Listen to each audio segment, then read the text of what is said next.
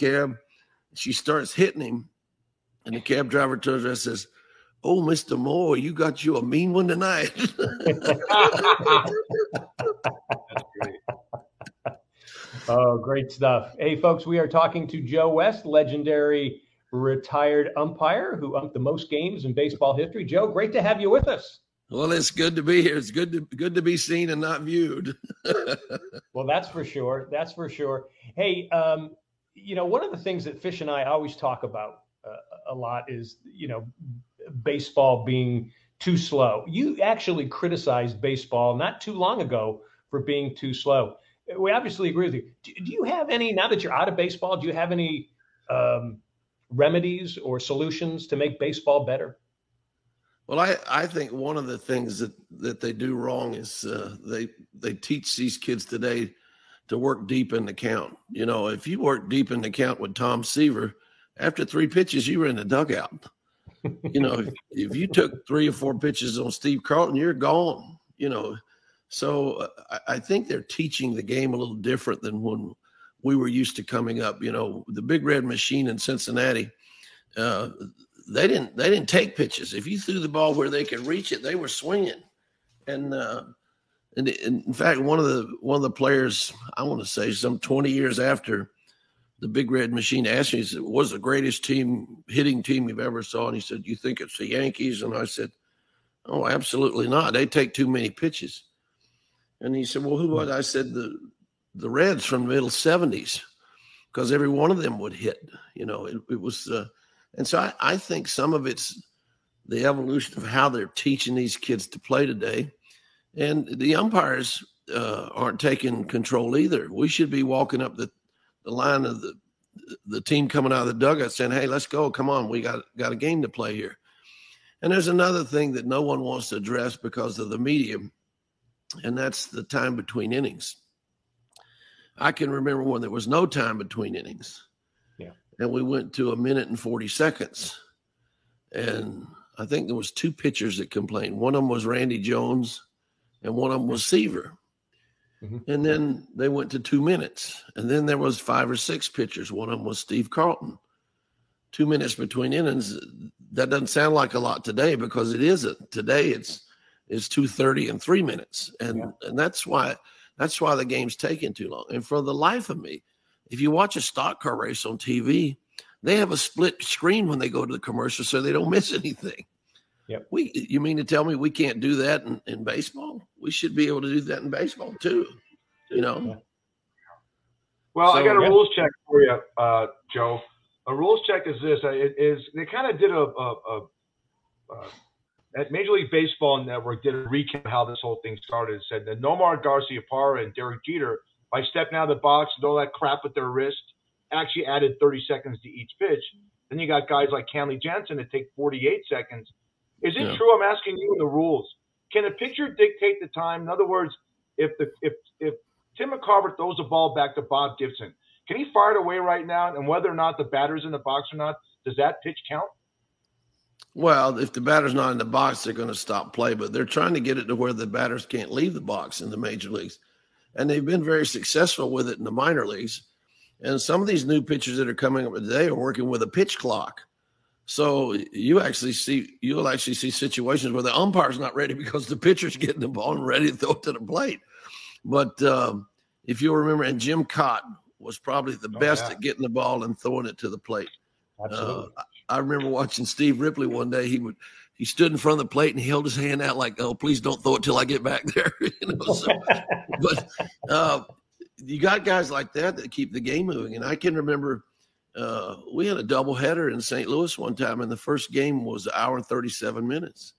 The second game was an hour and 51 minutes. We can't play one game in the length of time it took the Phillies and the Cardinals to play 2. Yeah. And that's sad. But I think a lot of this has to do with, again, the umpires need to take charge, get them on the field. Let's go get in the box. And then, I actually called a strike on Raul Mondesi one day because he wouldn't come to the plate. And Lasorda came out arguing. He says, I don't mind you calling it a strike, but bring it up a little bit. That might have been low.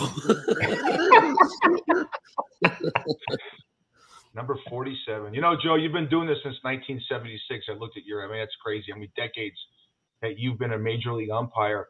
I'm shocked that you still have your gravelly voice, that masculine voice, because how many times you've been hitting the nuts by a foray baseball? It's either a wild pitch or a fastball. Because I heard an umpire say, I won't mention names, that Steve Yeager used to have a thing with the Dodgers when Bert Hooton was, he'd do a little thing and move, and the ball, Hooton had a way of throwing the ball where it hit the plate and it bounced into the umpire's crotch. How many times have you been hitting the crotch? We have fans that want to know this.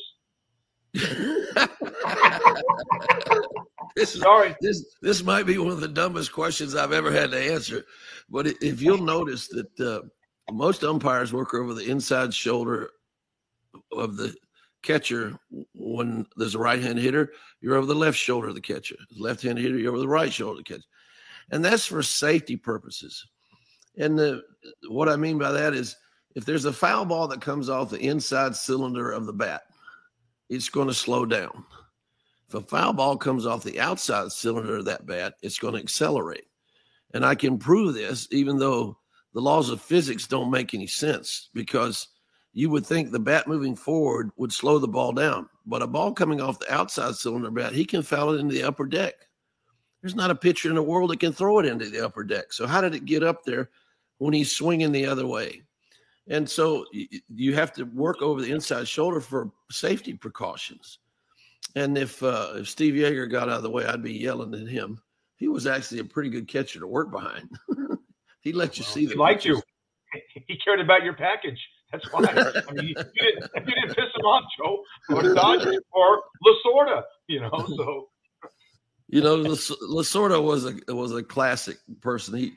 He's one of the few people that if he ever met you or your family, he would remember their name. He had that knack. There's been a couple people like that I met. Rudy Gatlin's one of them, who's with the Gatlin brothers, and Lasorda's another one. My football coach in college, Red Wilson, was that way. He would remember every little detail. And but when I first came to the big leagues, Lasorda was the third base coach. He wasn't even the manager yet. So Walter Alston was there, yeah. Yeah. What a dichotomy in personalities. I mean, I grew up in Los Angeles, Joe, and I'm 61, and Alston was sitting in the dugout, as you know, like this. And here comes Lasorda like he's on meth. I mean, it's just a difference in personalities, and they were both very successful. I got a couple of videos I want to show you, Joe. Two are you, and how you really do take it. This is fantastic. So we're going to show the video, and I want your comment after this first one. Marisnick takes off. You'll love it, Joe. It's great. Second. Oh, it hits. It's not embarrassing. West just drilled him. Junior was closing hard from center field, but might have saved Boston an extra base here. It'll be a steal for Marisnick. So watch when Vasquez throws it. It just locks in on Joe West, and he could not move and to get out of the way. The Red Sox thanked me for that. They said that ball had gotten by. That guy would have gone to third. And you know what? The ball just tailed into me. Here I am trying to turn around with it, and it kept sliding back toward me. And at the last minute, I'm going, no, this is not going to be pretty. So, well, in the YouTube cavalcade of Joe West moments, this is my favorite. You got to remember this one. I want your take the on All-Star break, and it could be very well in double digits. Off the umpire, and that's a foul ball. Joe West gets drilled, and he appears none the worse for it. He's a strong man. Nice. Joe can't move. He's hilarious, isn't he? Stephen Vogt is like, well, how you sure it's foul? Oh, that got his tongue. That, I tell you. Stephen Vogt is thinking, I hit that ball on the screw. You didn't flinch. Vogt did say that. He said, that's my best shot. You didn't even flinch. So great. Yeah. And the announcers had a lot of fun with that. You took that great, man. You did the old flex like you were Hulk Hogan. Let's go in the wrestling ring. I mean, seriously, how many times in all the decades that have you been hit, and have you ever been injured seriously?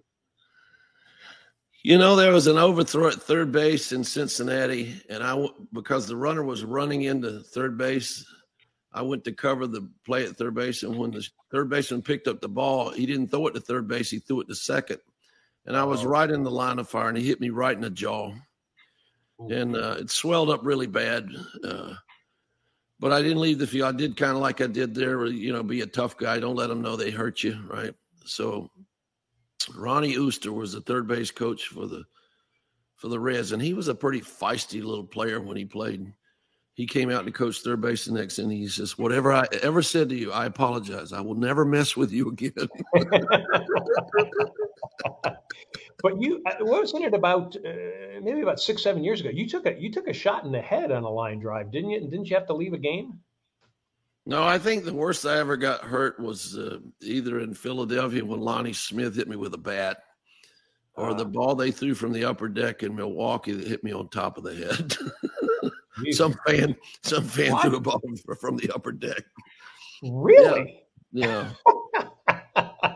So and after that, my wife's walking out of the ballpark to get to the card, and who gets off the elevator but Bob Euchre, and he looks at her and he says, "Rita, you don't really think they were throwing it, Joe?" And she kind of cut her eyes at him and says, "Maybe we should sign that son of a bitch."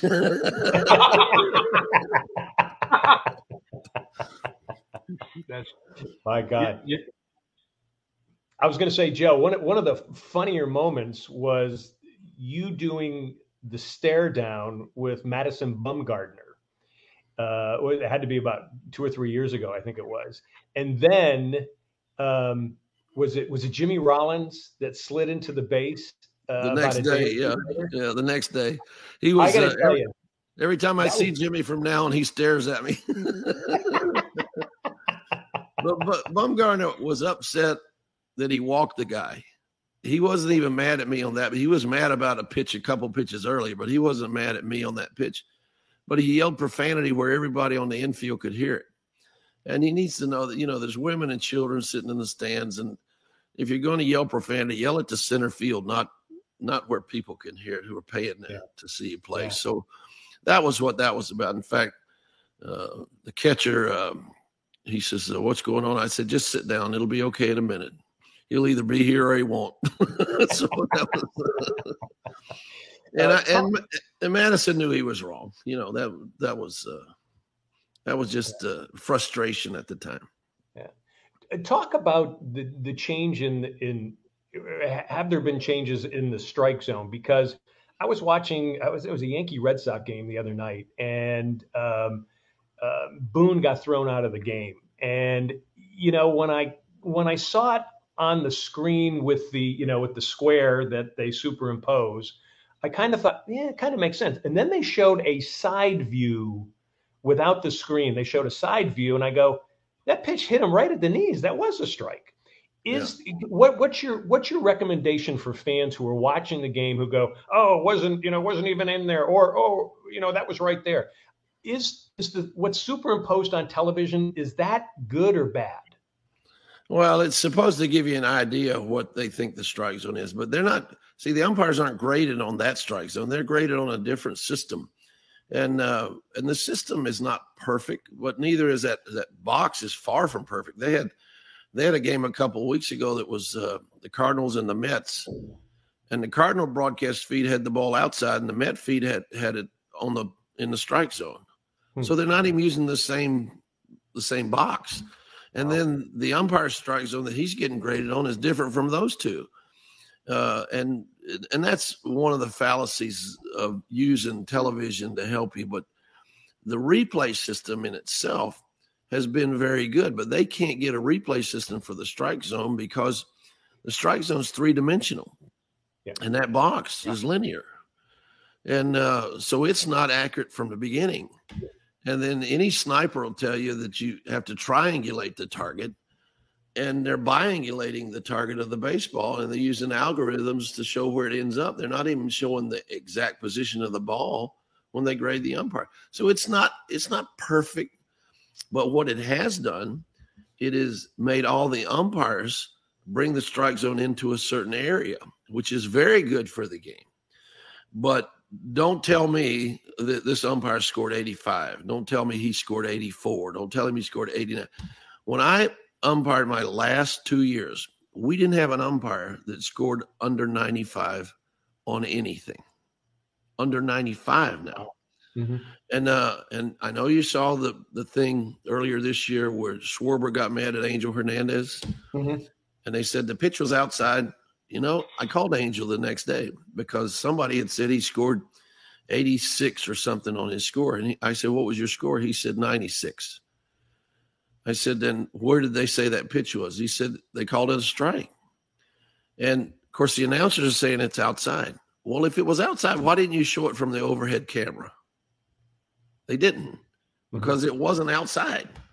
And that's a big problem. You know, you can't be telling the people at home that the umpire missed a play or pitch when he didn't. And it's not fair to the umpire. It's not fair to the game. And that's a bad thing. So I remember talking to Dwayne Stats years ago when he used to announce for Houston. And Dwayne used to say, you know, when we have a close play, we try to leave it up to the fans when we show it over and over again. He says, we don't say yes or no whether the umpire's right or wrong. We leave it to the imagination of the fans, and that creates interest. You know, now he may have changed his tune since he's now announcing for the Rays, but that happens, you know. But for the most part, you got guys like Vince Scully used to get mad when the umpire would take a long time to call a pitch. You know, he hated Tim McClellan because Tim McClellan took forever to call it. And Vince had already called it twice before Tim called it once. It's true. But and that was because Vince was into the game and he had a flow for the game and all this stuff. And but there's a big difference in what goes on when the umpire's taking his time to call a pitch right, and that's what he should be doing. So and I like to tell people all the time, there's only 3 ways you can miss a play or a pitch. And that's lack of concentration, lack of positioning to see it, and lack of timing. And timing means wait till you gather all the information and then call it. So it's kind of a little scientific approach to it. You know, the judge doesn't make his decision after he hears, you know, the plaintiff's case. He waits till he hears the defense, you know. And so you have to understand, and these guys aren't judges. And I think the last 2 or 3 Supreme Court justices have all said, now I've become the final umpire. Mm-hmm. And that's a term related back to us. And Mike Shannon used to say, you know, you're the last real official in the world. Yeah, there's no bargaining, no nothing. And of course, he said this before we got replay. He says, the umpire's decision is final, and that's it. That's the way it goes. But it's an interesting profession when you look at it. And I like to think that we're teaching people, and I have this new podcast I've told you about, that umpires aren't two-headed monsters. They're real human beings, and they're going to make mistakes just like players. The problem is when we make a mistake, you magnify it. When Derek Jeter made an error, no one said a word. He said, he just made an error. He'll get a base hit next inning. Well, the umpire can't come back and get a base hit. Because two mistakes aren't going to correct the one you made a mistake on. And you look at, I'll give you perfect examples. Jimmy Joyce, the play at first base for the perfect game. Don Denkinger, the play at first base in the World Series. These guys missing those plays crushed them. Yeah. It eats at them. And I used to tell people, every time I see an umpire make a mistake, a little piece of me dies because I don't want them to ever make a mistake. I want them to be perfect. And I'll never forget when I first worked with Dick Stello, he says, this is the only profession in the world you got to be perfect the first day on your job and get better. So that's a good way to put it. Hey, quickly, you mentioned Angel Hernandez, and there has been so much criticism of him. Is that criticism correct, or do you think it's overblown? And if so, why? Well, it's overblown because the media's gotten on a bandwagon. They just start picking on him. You know, Joe West missed as many plays as Angel Hernandez. Joe West missed as many plays as I mean, I've been very lucky when I had playoff games. My screwed up plays I happened to get right. You know, Don Denkinger's play at first base in the Cardinals game, he would have gotten that right if he hadn't been hustling. He over-hustled. He ran himself out of position in that play. And those kinds of things just happen. But Angel's getting a raw deal because he's not a bad umpire. He's a very good umpire. In fact, his ratings every year have been high. His strike zone every year has been high. I think last year his plays on the bases, he was over 98%. And his scores behind the plate were 97, 98. That's excellent. The only people that are supposedly better than him are the new guys coming up, and nobody believes them. And that's happened through all of sports. The young guys, the players don't believe them until they've been there a little while and they get to know who they are. But it's very unfair that they're picking on Angel Hernandez, And the sad part of it is nobody's taking up for him. I'm taking up for him because I know he's a good umpire and he was a good partner. And if you ever saw him around kids, people used to stop by our locker room and they'd bring their little kids with. He fills up their pockets with candy. And I remember these two little kids we took to the game in Tampa one time. And Angel filled up their pockets with candy. And they go up and sit in the stands with their dad. And somebody yelled at Angel. And the kids got up and hit the guy in front of him and says, "Hey, he's our friend. Don't you be saying anything about him." That's great. What do you got, Fish? Fish, can you hear us? He's thinking. Oh my God, yeah. I don't even know if he's even there. Oh my God. He's in deep thought right now. Well, he's been having some connection problems, and he can't hear. Oh my God. Okay, yeah, that's what he's doing. He's having some problems there. Okay, hang in there, Joe. So let me ask you this. Tell me about where your podcast is so folks can listen to it. Well, it's called 5460, the Joe West podcast, and it's Mike Claiborne is the I guess I'd call him the mediator because we have all kinds of guests. I mean, last week we had Charles Barkley.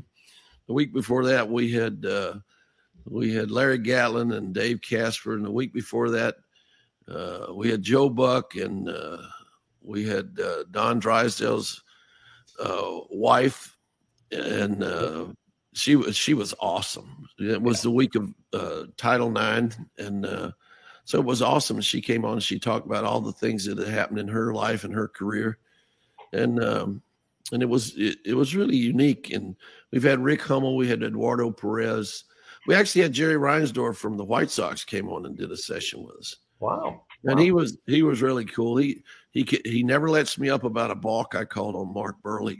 So can people just get? Is it like on Spotify? Is it? Oh yeah, you just download the podcast app and you can find it. It says 5460, the Joe West podcast. Now, what does 5460 mean? That's the number of games I worked. Ah, okay, all right, cool, Wow. Very good. So are you enjoying retirement, or do you still wish you were out there? Well, I miss the guys, and I don't miss the travel, and I don't miss some of the stuff that's going on. I hated the designated hitter, and now they put it in both leagues, so I would have been really miserable about that. I don't like putting a runner on second base. If you're not good enough to manufacture a run, I don't think you should win a game. And I know they're trying to speed up the game, but they need to do it by using what the game is. They need to throw strikes. When you throw strikes, you're going to get outs, and that's what makes the game move. Joe Buck had a statement on his podcast with us, and he says, nobody minds if the game's 3 hours long as there's something going on. But if the waste of time is getting a hitter in the box or the pitcher throwing strikes, that's what makes it boring. But if something's happening, they don't mind a 3-hour game. Yeah. The fans don't mind it. The public does not mind that as long as something's going on. And that's a very good point. And it's a very valid point. So I think that,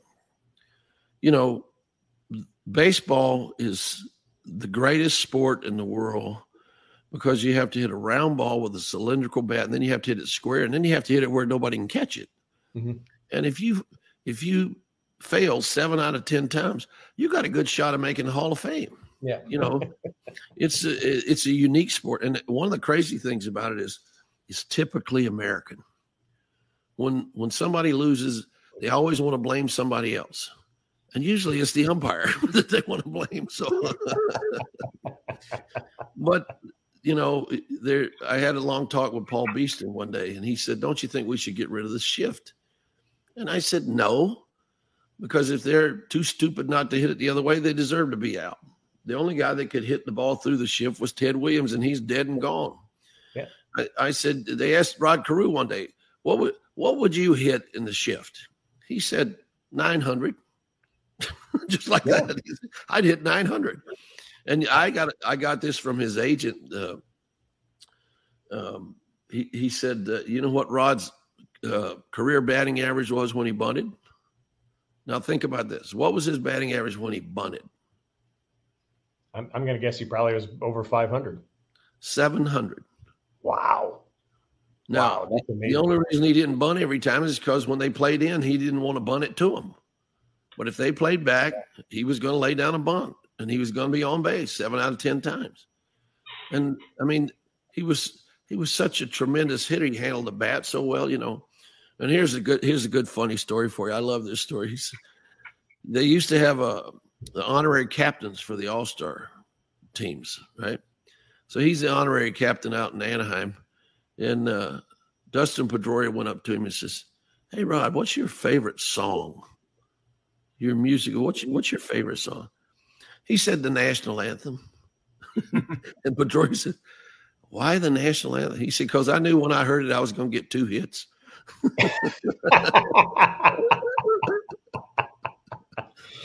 I got to tell you, I agree with you on the shift. I think they should keep the shift because you're right. I can't understand why the whole left side of the infield's open and you're a left-handed hitter and you can't bunt it or push it through. I agree with you. And I think there's hitters there that should be doing that more than anything else.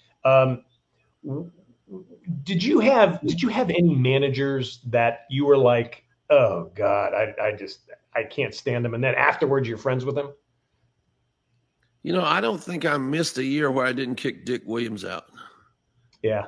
And Dick Williams stood up for me in a lot of situations with the National League. But I didn't know it till after he had retired. But it was funny when he retired, if he was scouting, and the last job he had was scouting for the Yankees. When he retired, if I was working the game, he'd come down to the screen and yell at me to say hello.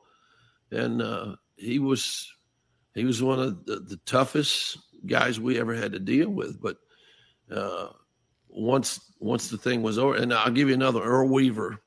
Earl Weaver never finished a game I was in.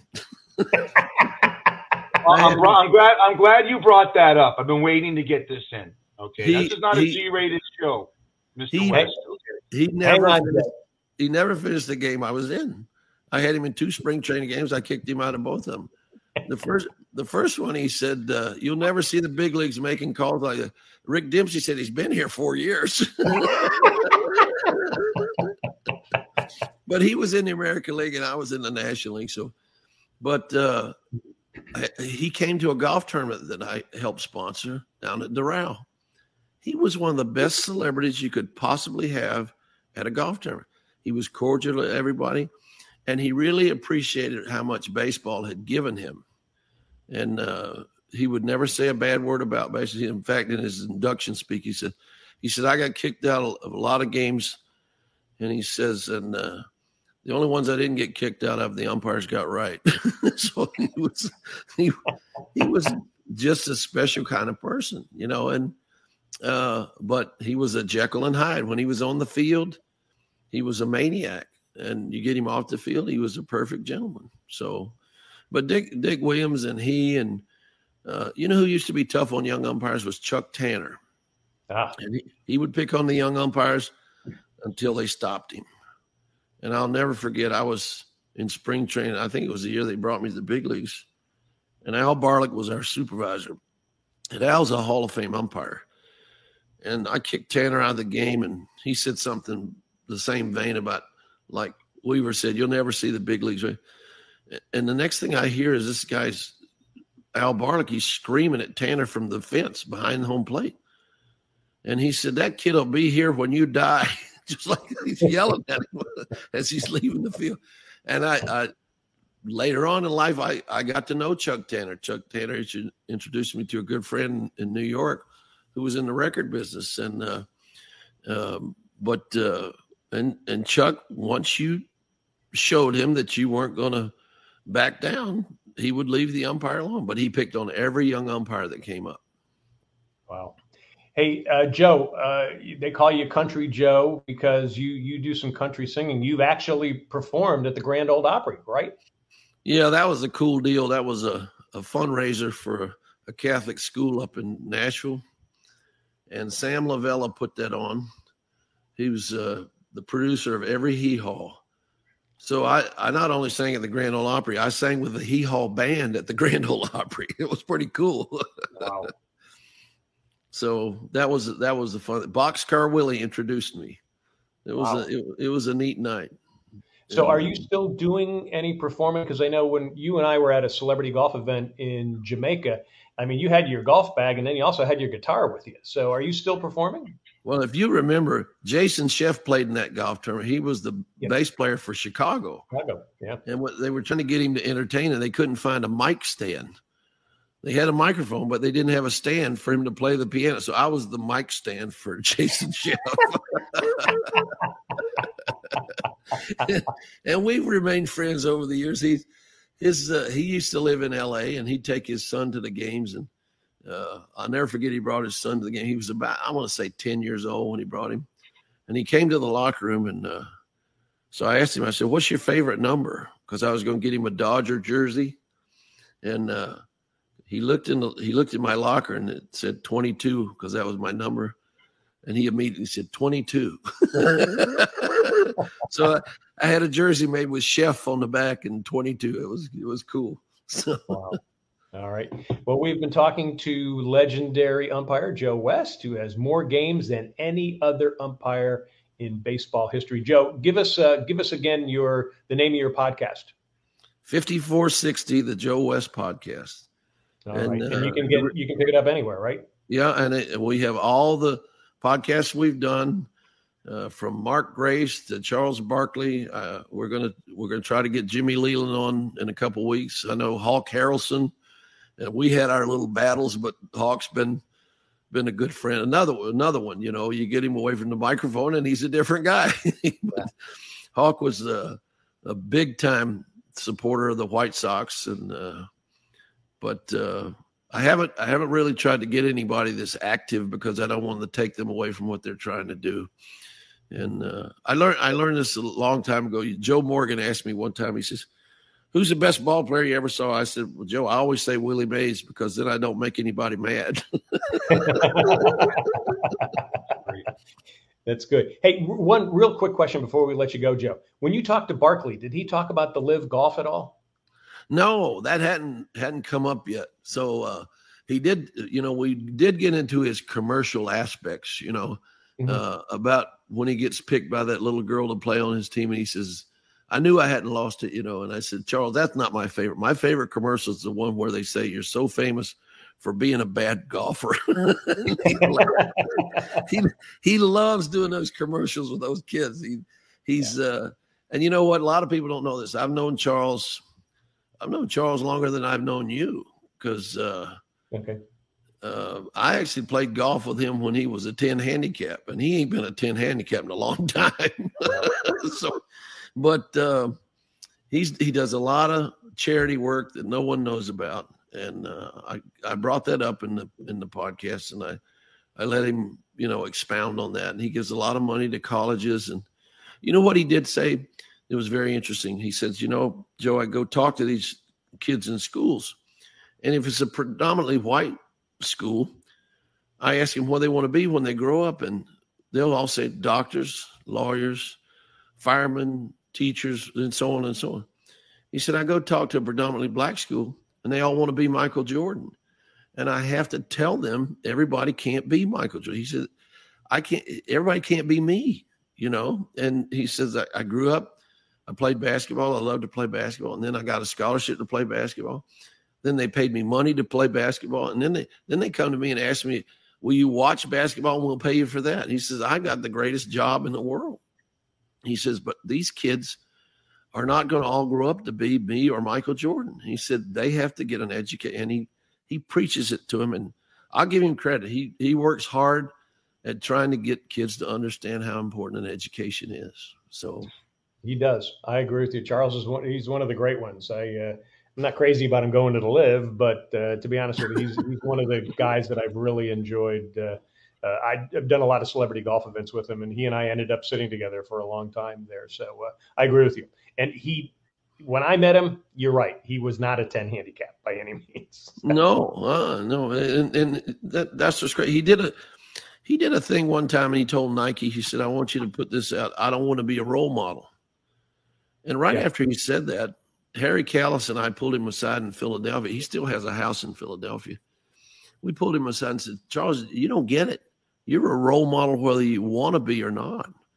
And his best explanation that he's ever come up with, he said, I want kids to grow up thinking their parents are role models and making the parents responsible for them being what they are. He says they shouldn't look at professional athletes to be a role model. He said, I understand.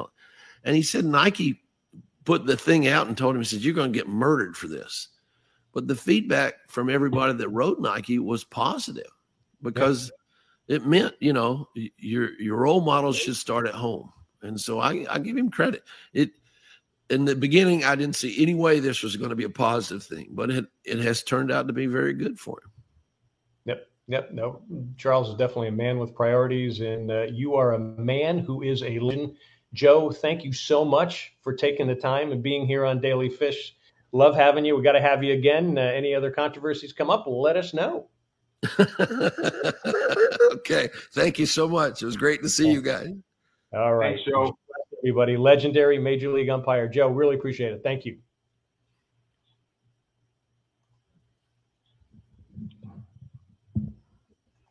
Was everybody happy?